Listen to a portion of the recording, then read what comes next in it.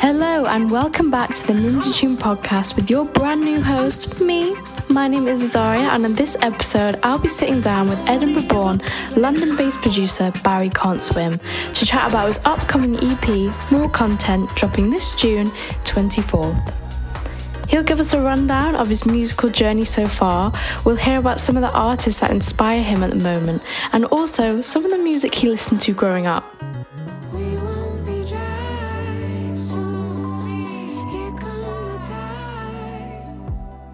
Hello Barry, how are you? Do you prefer Barry or Josh? Because I feel like, which one is it, you know? I'm a bit of both now, so I really don't mind. Like, it's Barry, it's Josh.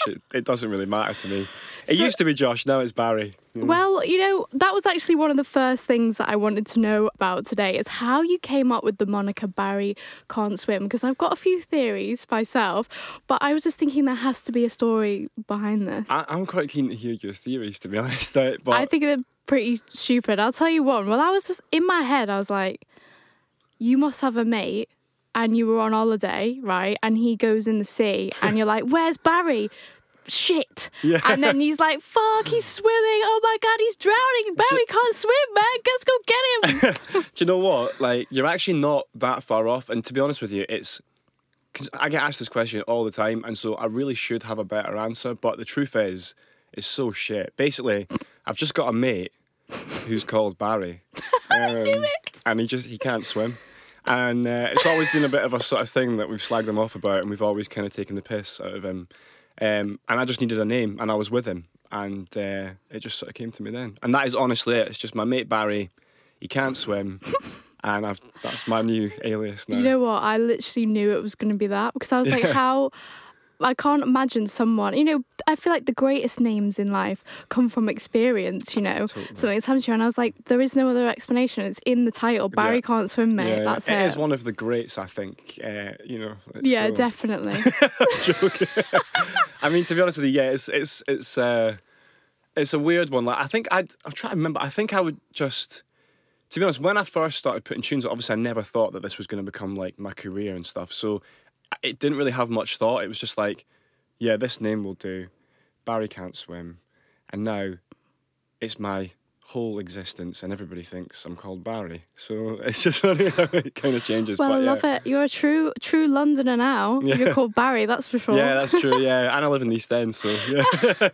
So before we dive into the upcoming release of your brand new EP coming out in June, how do you feel about the reception that Blackpool Boulevard has been getting? Because it's a banger. It's a freaking banger, mate. Cheers. But, before it came out, just after it came out, I had my DJ friends being like, you need to give me that track. And I was like, you need to go buy it.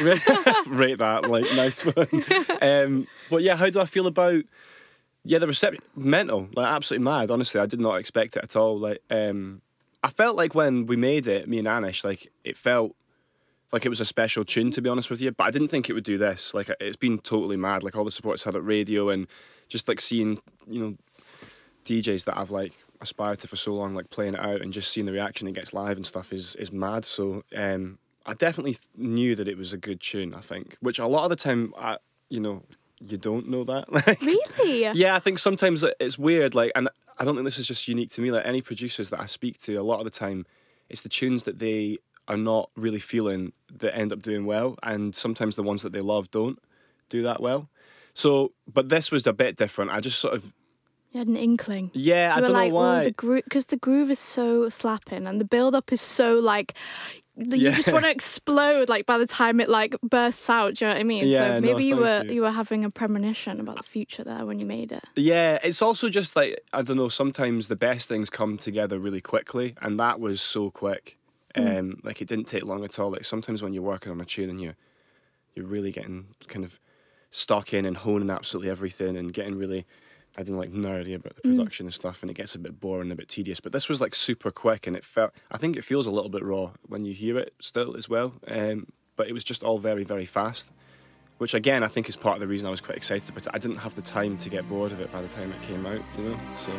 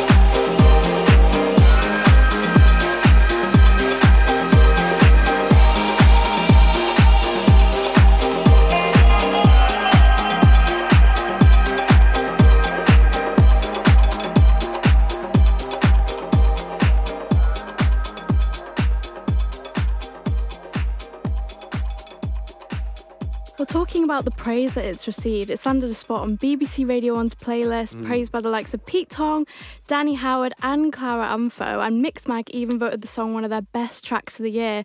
So it has received overwhelming praise, and I just want to know, like, what the creative process was like. You said, you explained how when you were making it, it felt a bit special. So how did that come together with Anish? Well, yeah, so what happened was I got a text from my manager who was chatting to Anish at the time.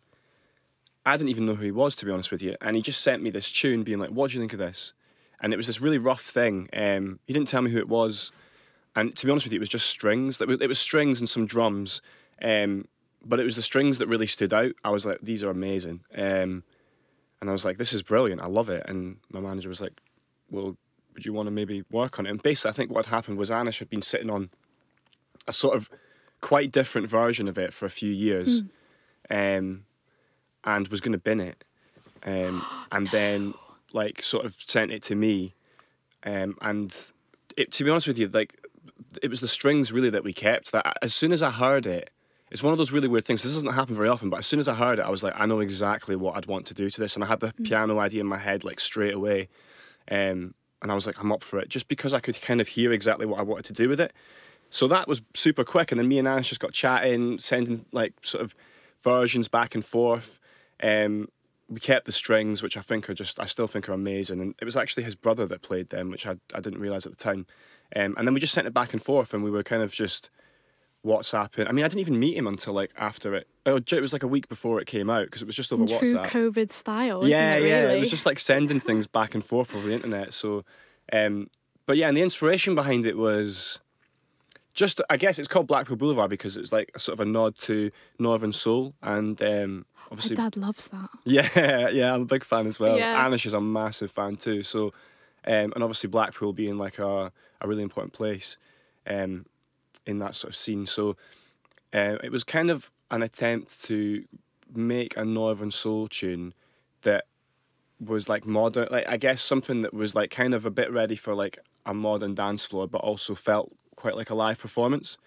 So we were super conscious of that whenever we were working on the production, like wanted to make it feel quite live, still quite organic, not too sort of processed and overproduced. You must be really excited to sort of bust out that tune at festivals this year, because I feel like it's come out at such a good time, and especially now things are really kicking into gear, like opening up festivals, all of it is happening again. That tune is just going to be unreal. Yeah, the crowds are going to be like going mental. But you were actually classically trained in piano. Yeah, I've played sort of classical piano. I mean, to be honest with you, yeah, I've played classical piano since I was about 9, a bit of jazz piano. But I mean, honestly, I've forgotten all that shit now. Yeah. Like, as in, like, I did do that, and then when I got to about 15, I was just like, didn't want to do it. Like, the classical music is like, I like classical music, don't get me wrong, but like, just the sort of process of it is really like strict, and you're like almost like trying to play someone else's like piece of music perfectly, and it's a bit too kind of like, I don't know, I didn't really enjoy it that much. I didn't really enjoy it, and then when I got to about 14, 15, I just started spending more time just making my own things. I just preferred like writing, so I kind of stopped. But yeah, I was classically trained for a bit. I mean, I say that now, if I was to jump on a piano and someone asked me to play some, I don't know, like Beethoven or something, I would not have a clue.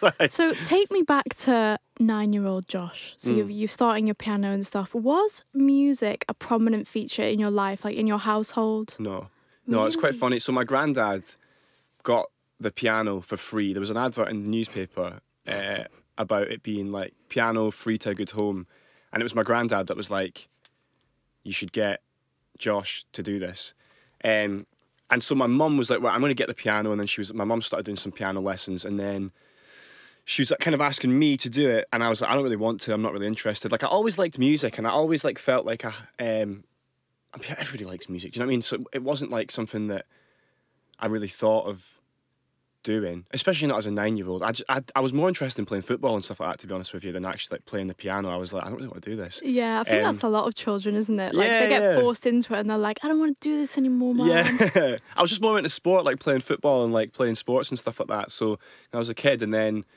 but I went, and the piano teacher had said to my mum I was really good, and then so my mum kind of encouraged me to keep at it for the first you know, whatever.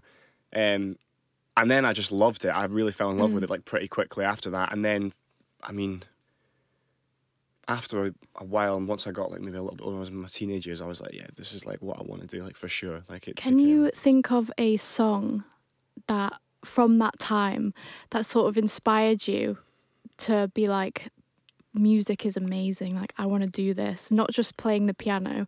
Because I feel like a lot of people, I have like a song or an artist that I was like, wow, this is it, you know? Yeah. Do you know what? It's so boring because it's just such an obvious answer, but I'd be lying if I said anything else. I absolutely became obsessed. And when I say obsessed, I mean like to a sort of like perverse level, to be honest with you. Right. With the Beatles when I was like 13, 14. I need my love to be here,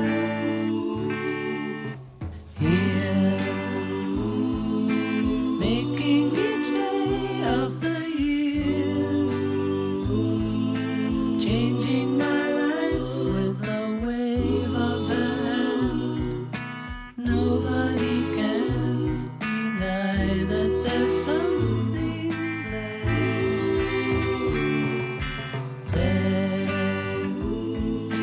Running my hands through her hair, both of us thinking how good it can be. Someone is speaking, but she doesn't know he's there. I want her everywhere, and if she's beside me, I know I need never care.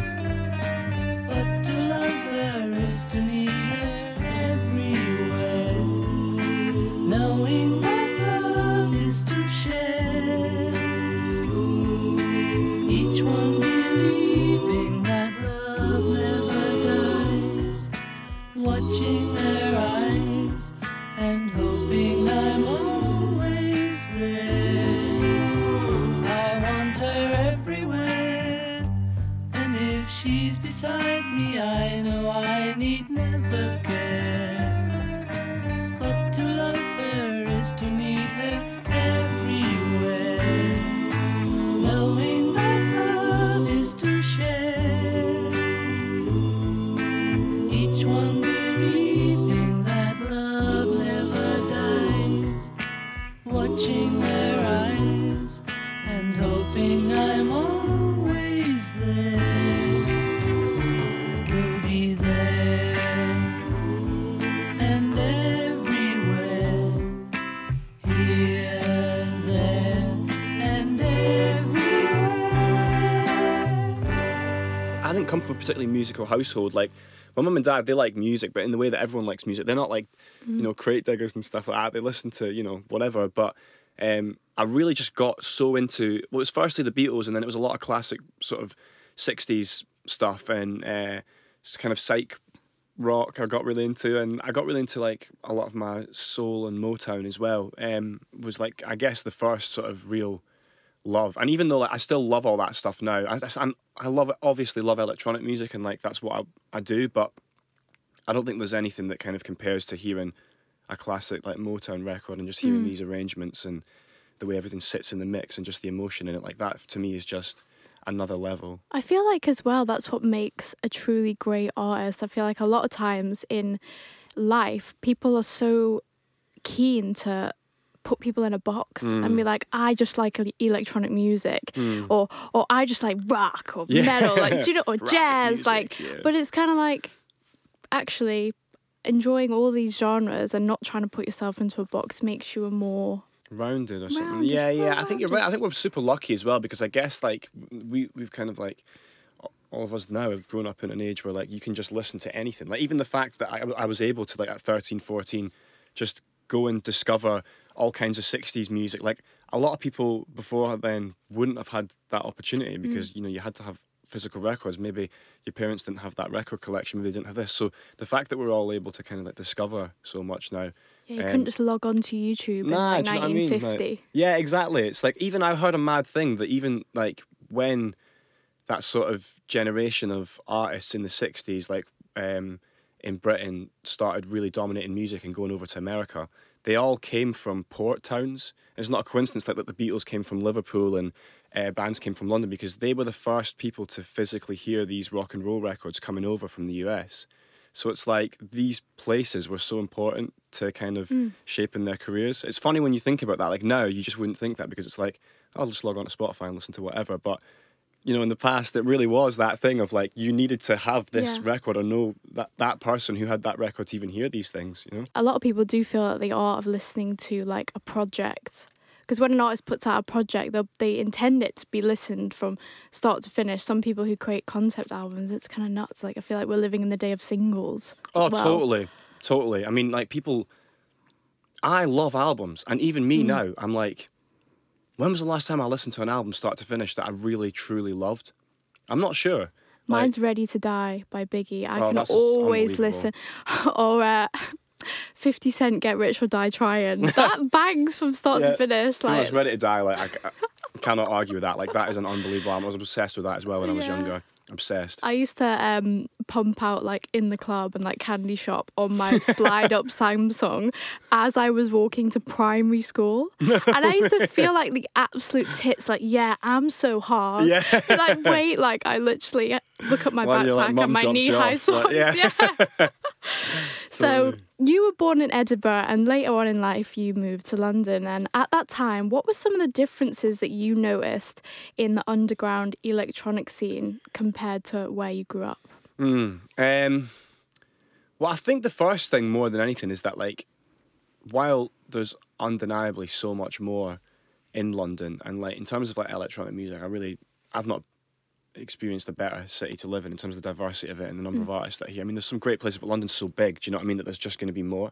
But I think one big difference, if I'm honest, is that because Edinburgh's not really that well known for having a great electronic music scene, and it's definitely better now than when I was there, because I've not been there for like 5 years, but it definitely had a sense of community, which I missed when I moved here. Like, as in, there was like a street of certain clubs like on the Cowgate that you just would go to. There's about 4 clubs there, and you just know that you'd bump into X, Y, and Z. You'd see these people. They were always at these nights. They were into the same music. You'd all go to the same afters.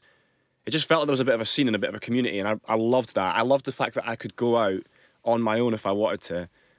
I didn't, but like I knew that I could. Like, anyway. But I knew that I could, and just be like, oh, there's blah, blah, blah, and oh, how you doing? And you know the bar staff, and that's something I really missed, and it definitely had that. And then because they were all on the same street on the Cowgate, everyone rolls out onto the street afterwards, and all the clubs close at the same time, and everyone's like, right, where are we going next? And so you're just seeing people, and I don't know, that's a really special thing, and I think that's definitely not unique to Edinburgh. I'm sure that's the same in most cities, probably I'm literally outside of sitting London. here thinking about how you've just explained the Isle of Man to me, Yeah. and how that's such like it's so special to have grown up in a place like that, because then when you come to London, you really sort of appreciate that side of Oh, my definitely. life. And that's like London in general, not even just musically. Like, as in, I love it here, and there is so much to do, and like amazingly talented people here who are right at the sort of foreground of what they're doing. But I guess the trade-off for that is it's so big that you're never going to really have that sense. And I suppose there are sort of little pockets of areas, like, don't get me wrong, that you can go to, like even where I am, sort of like around Hackney Wick, there is little kind of pockets and a sort of sense of community, but it's not the same, it's not the same. But that's the trade-off, isn't it, for Absolutely. How do you think the rich music culture in London has helped sort of shape your current sound?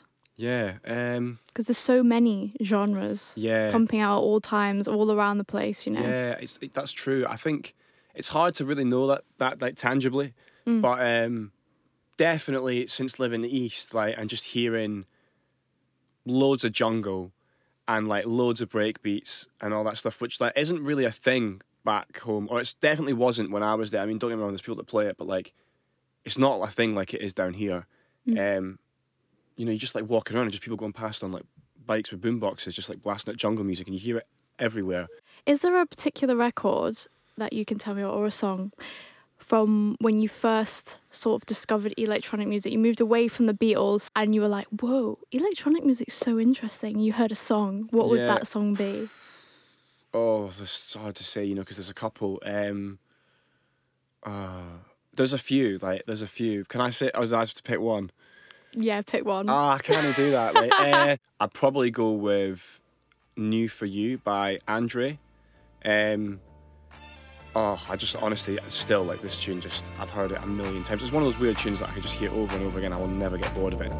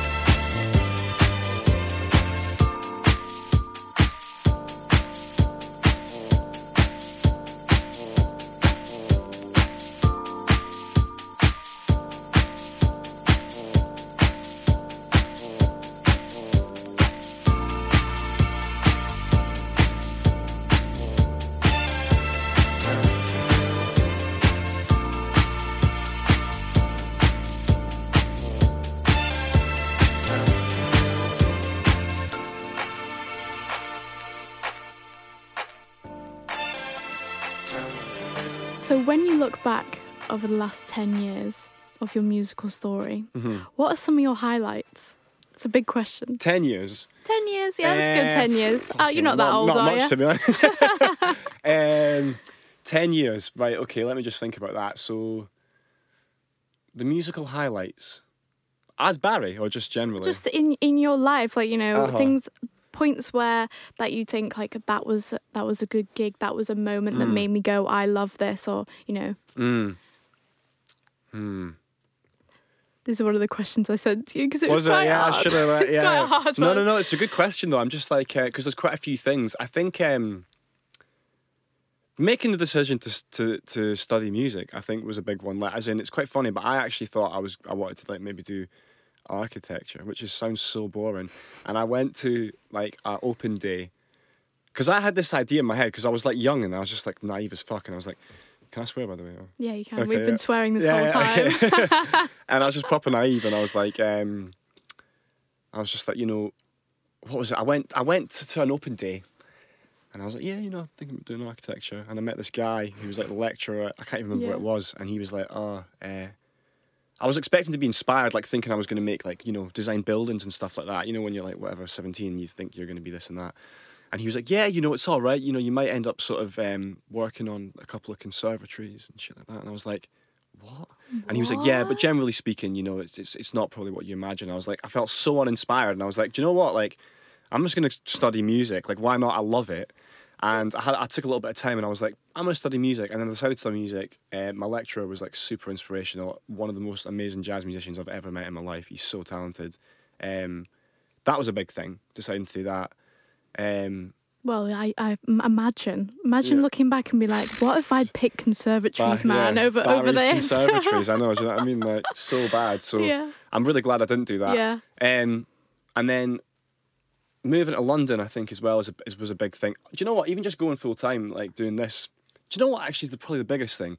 Deciding to put the tunes out, which is so weird because like it sounds so obvious, but like a lot of the stuff that I'd written like a few years before, and I was just not putting it out. Like, I was just doing it because I like making music, and it was sort of a bit of a New Year's resolution for me to be like, I'm sitting on these tunes, like, I might as well put them out. What have you got to lose? And it was never really, I don't know, I don't know why I wasn't, but I think it's a bit scary sometimes Were when you a you've bit not... nervous? A wee bit. Like, I thought the tunes were good, but it's one thing to, like, make stuff for yourself, but it's another thing to put it out. But the thing is, like, you know, it's a much bigger thing in your head, because even if it's shit, nobody cares. You know Yeah, what I mean? exactly. It's like, nobody cares. No one's listening to that and going, oh, and then remembering. So, but that's a big thing, I think, just taking that sort of step of being like, no, I'm going to share this stuff. Well, the music industry is such a... It's one thing, you know, in life, everybody has their insecurities and their doubts, but the music industry just really brings those insecurities to, like, the forefront, if you will. So are there any moments where you've doubted yourself, you know, had some insecurities, and how did you sort of overcome that? I think anyone who doesn't doubt themselves at times is an idiot. I'm not going to lie. They must be like not human. I just think it's ridiculous. Like, you get these people that are just like, I mean, anyone who's that confident. It's Kanye, like, I knew it from day one. Yeah. But even I feel like a lot of his like confidence stems from insecurity. It's like, you do get people that are like so defiant about what they do, but if you're that kind of person, you're never going to learn. And I think that one of the most important things is, if you're being creative, is to question what you do, and like to question things and to critique it. That's the only way you're going to improve. So I don't think having doubts is a bad thing. I actually think it's quite important, as long as you don't, you know, let them define you. It's not about that, but you know, it's important makes you human. It's important to question the things that you're doing. Like, I think the amount of times that I've been working on a tune, I'm like, even what I was saying to you before about not just me, but I speak to other producers, and often the tunes that they don't like and they doubt, they put out, and they're the ones that do great. Like, you know, it's totally normal. I think, what do you do when, you know, you're asking how do you overcome doubts with stuff? You just gotta not really give a shit. Yeah. Like, you just gotta like not let you just yourself gotta do care. it, man. You know, I feel like it's one. I heard a really good quote a wee while ago that's always stuck with me, and it was, I'm gonna get it wrong, but it's in a roundabout way. You wouldn't care what people think about you if only you realised how seldom they do. And it's like, you often, like, you know, you think that, I don't know, you think that you're going to... I get what you mean. It's quite self-explanatory, isn't Yeah. it? Everyone is so absorbed in themselves. Totally. Like, they are their main character of their story, and everyone else just features in it. Exactly. So they're not really bothered about what you're doing, because they're too bothered about, oh my goodness, what am I doing? Exactly. With myself, you know. Even like before playing gigs and stuff like that, because that's all still quite new to me, and before I, like, you know, playing some bigger gigs and stuff, the first few I was pretty nervous, and like, you know, you have your doubts and stuff, and then I was like, oh, what if I clang the mix and shit, whatever. But then it's like, nobody cares. And that's the best DJs still clang their mixes every now and again. And like, nobody cares. And like, I've seen so many sets where people have clanged the mix, and you know what? I couldn't tell you, because I couldn't remember when it happened, because I don't care, because you don't. Like, that's the thing. I remember chatting to one of the Maribor State guys, and he was, because I was saying before I was playing, I was like, you know, a bit nervous. And even he's like, you know, yeah, like, obviously, like, it's normal to have like nerves and doubts before you do these things. It's a big thing to do. That's not weird. But yeah, it's just about recognising that really nobody actually cares. I don't think. It's just, as long as you enjoy it, that's all that matters. Exactly. Yeah. Well, let's chat a little bit about your brand new EP that's coming out. So More Content I listen to it, and I love it. Oh, I think it's so awesome. Like, it has a really melodic feel, a real mixture of like vocal styles as well as genre styles. And I was just wondering, can you tell us a little bit about what we are going to be hearing and how they came to be in the EP? Yeah. Well, I guess there's a mixture. Like, one of the tracks, it's called Fiorucci Made Me Hardcore. I mean, that name comes from like an old rave documentary, like from the 90s, which was like intentional, because I think, you know, we were talking about being in East London, and just being inspired by different kinds of London sounds. And I wanted to ask you about that as well. Right. Because I was just like, you are so good at coming up with titles. I just imagined you like going into like the Fiorucci store and just bursting out with like loads of cherub angels all over you and being like, I am the coolest person in Soho. Honestly, the titles of stuff, like, there's less thought that goes into them than you'd think. Like, they're actually just pretty passive. But yeah, that was like a real attempt to sort of bring together a bunch of different styles that I'd kind of been more exposed to in London, like elements of like breaks and jungle, and even a little bit of dub, and and just try and turn it into like, I don't know, like, something that I would make, but just take an influence from those things. So that's I'd say that's probably the clubbiest tune on the EP. But I think the rest of it's pretty chilled, really. There's a tune called Sonder, which That one's honestly, great. Yeah, no, that's what a good intro. that's my favourite. That's my favourite That's tune. one of my. I think it's for me. It's Sonder and Fierucci Made Me Hardcore. I think those are my two favourites as well. Yeah. Maybe, yeah. I mean, Sonder for me, it's pretty chilled. Like, it's not like I don't think it's a massive tune by any means, but it's like, I don't know. I just really like that song a lot. And that, I honestly I couldn't remember how that came. But most of these were all just like done. I wrote most of these like a year ago now. Maybe even some of them a little bit longer. And it was like lockdown, and I can't really remember. I think Sonder just started with a sample, and just building something from there. There's a tune called "Can We Still Be Friends," which is with Lawrence Guy. Again, that was all just pretty organic. Like, we just met in a pub in Dalston. Wow. And went for a wee drink in that, and just like we went to his studio, just started jamming about. All came together very quickly. I think he'd done some drums and some bass, and I kind of added some piano bits and some harps and stuff, and then we both brought some vocals into it, and just quite organic. I think you can hear a mixture of sounds on the EP. Yeah, a mixture of things. What was some of like your favourite moments in creating it? Because like you said, you've got a few features on there. Because loads of reasons, but largely because of lockdown and busy schedules. But getting him with Lawrence was great because I love his music, man. He's so talented and he's such a cool guy as well. And we've played a few back-to-backs together now, like, as a result of that. It's just quite nice, like, not even just working on music together, but like where that leads from there. Like, we ended up doing a back-to-back at Fabric, and now we're both playing Lost Village, and going to do a back-to-back there as well. So it's just quite nice, the kind of doors that it opens to. But I love working with other people. You learn a lot, and it's just a lot of fun. Like, producing is such a weird thing because you don't really get taught how to do it. Like, you sort of find your own way of doing it. So when you're meeting other people who are also producers, they do it totally different. Like, and that's obviously, there's things that you'll do similar, but generally speaking, people find their own way of doing it, and that's really cool. Like, getting into the studio and being like, okay, that's interesting. And you're learning all the time as well. Yeah, always. That's a good thing about, well, I suppose it can relate to a lot of other careers as well, but with music, it really seems like it's just you can never master it. It's an ever-evolving, ever-changing, beautiful thing that you can just always learn from and better yourself. Totally, especially with production, because it's such a science. Like, there's like two strands to like producing. I think there's one that's like the creative thing, which is like, I don't even know how you quantify that. Like, that's just something, and like, I don't really know. Like, that's just a moment. Yeah. But then you've got like this sort of production side of it, which is like a bit of a science, and like, I don't think it's a coincidence that some of the best producers are like well into their 40s and 50s, because like they've honed that skill and like refined it with practice. So yeah, I can't remember how I got onto that. I don't know what was you asked, but well, give me an artist that you are loving right now, a song that's just like really the soundtrack to your days. I love this tune Mariella by Khruangbin. I don't know if you've heard it. I love Khruangbin. Oh, big time. So good. Awesome. So good. They're so sick. Hair pitch black like the midnight sky. Eyes like the jungle. You're something wild.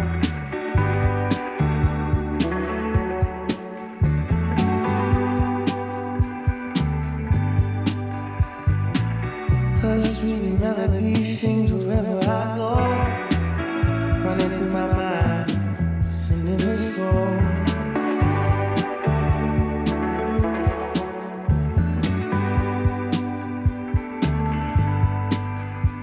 Maybe I'll write a letter from this little old country town down in Texas.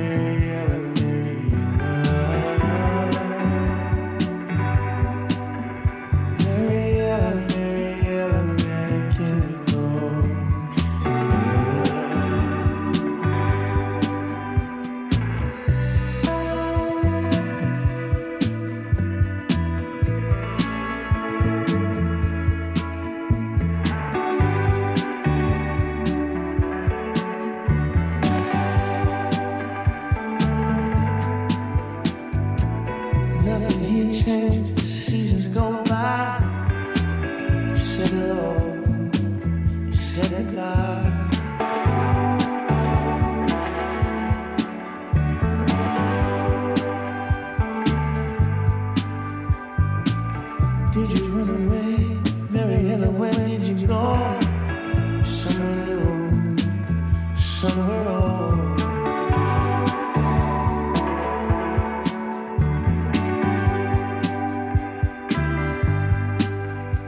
Maybe I'll not ever wanna live alone in a country town down in Texas. The memory of you, Mary Ellen, Mary Ellen, Mary Ellen,